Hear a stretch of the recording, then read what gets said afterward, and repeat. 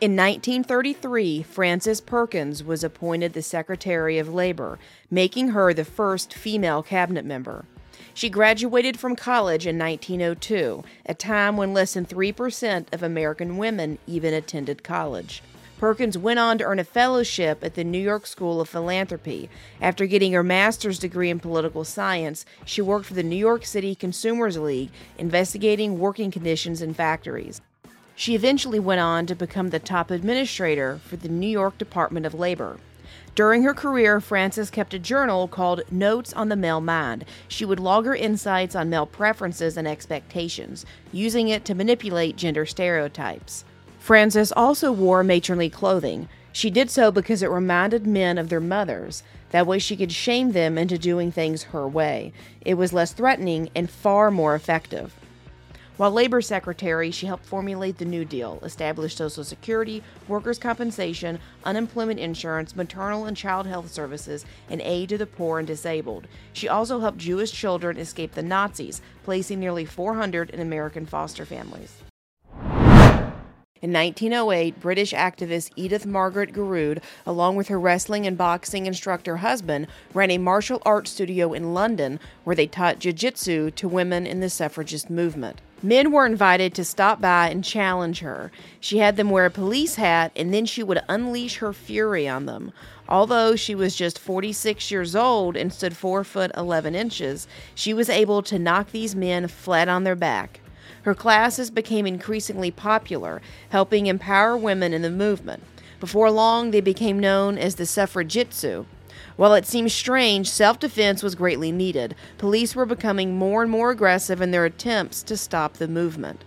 Together, about 30 little ladies formed a group called the Bodyguard to provide protection for their leader, Edith. They hid weapons like clubs and flower pots in their dresses and created armor with cardboard and cotton padding. These women were known to create scuffles on the streets, then zip back to the studio to hide their bats under the floor. When the police arrived, it looked as if it was just another exercise class. The media called these women the Amazons, and whenever Edith needed them to help out, they were there. On one occasion, these Amazons stood guard in front of the stage where Edith was giving a speech. Before long, the police descended on her. The women started pulling out barbed wire they had hidden in their bouquets and tangled the officers. Abigail Adams became the first lady when her husband John Adams was elected president in 1797. She missed the celebration, however, as the harsh winter kept her from traveling to Philadelphia to attend his inauguration. John Adams may have been president, but he relied heavily on his wife. In fact, he wrote her a letter saying, quote, "The times are critical and dangerous, and I must have you here to assist me."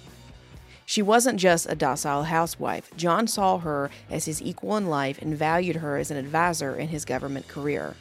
This can be seen through the over 1,100 letters the two exchanged in their life. In these letters, they addressed each other as "my dearest friend." John's diplomatic work meant the couple spent many years separated, and these letters are what helped keep them connected. They spoke of everything from the Constitution to human rights. In fact, Abigail was staunchly opposed to slavery and was an early fan of abolition.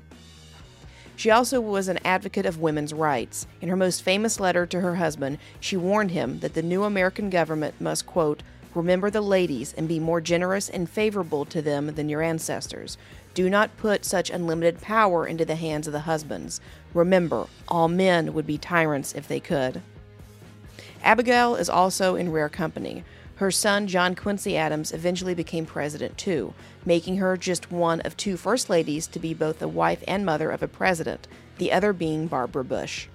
Now that you know where we've been, find out where we're going. Tune in to Ladies Love Politics, where you can stay informed without going insane.